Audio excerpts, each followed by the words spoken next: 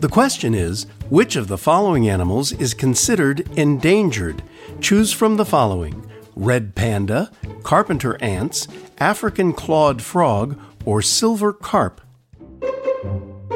Ready with the answer? It's red panda.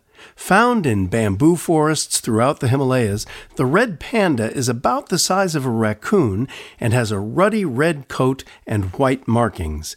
Its features make it look like a relative of a panda, bear, or raccoon, but the red panda is actually in a family of animals all by itself, known as the Ailuridae family.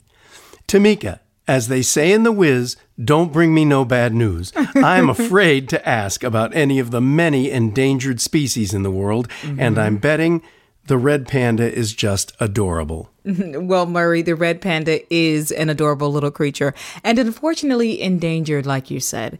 The one thing that stands out to me about this acrobatic animal is that it looks more like a raccoon than the giant panda we're familiar with. Well, then, how did it get its name? Well, that's because this skillful animal can grow up to about 2 feet long, slightly larger than a cat, has a bear-like body, and its fur is reddish-brown and thick. It has white markings on the sides of its head and face, and its belly and limbs are black. Well, where do these little fellas come from, and what do they like to eat?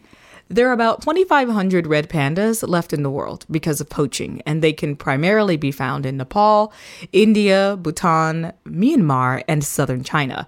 And although they're considered carnivores, while they're hanging out in the forest, they love to chow down on bamboo leaves, grass, berries, and acorns.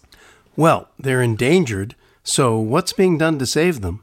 Well, Murray, a large portion of the red panda's habitat is located in Nepal, and there are conservationists who work with the local yak herders to help preserve the environment. And they do this by creating other ways to make money, like turning yak dung into fuel and creating tourism packages to attract people to the area.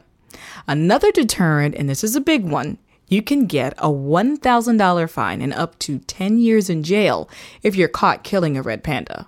Well, besides yak dung and a hefty fine, I hope our just talking about it will bring some attention to help save the red panda. That's a really great point, Murray. Thanks for that, Tamika. That's it for now. I'm Murray Horwitz. And I'm Tamika Smith.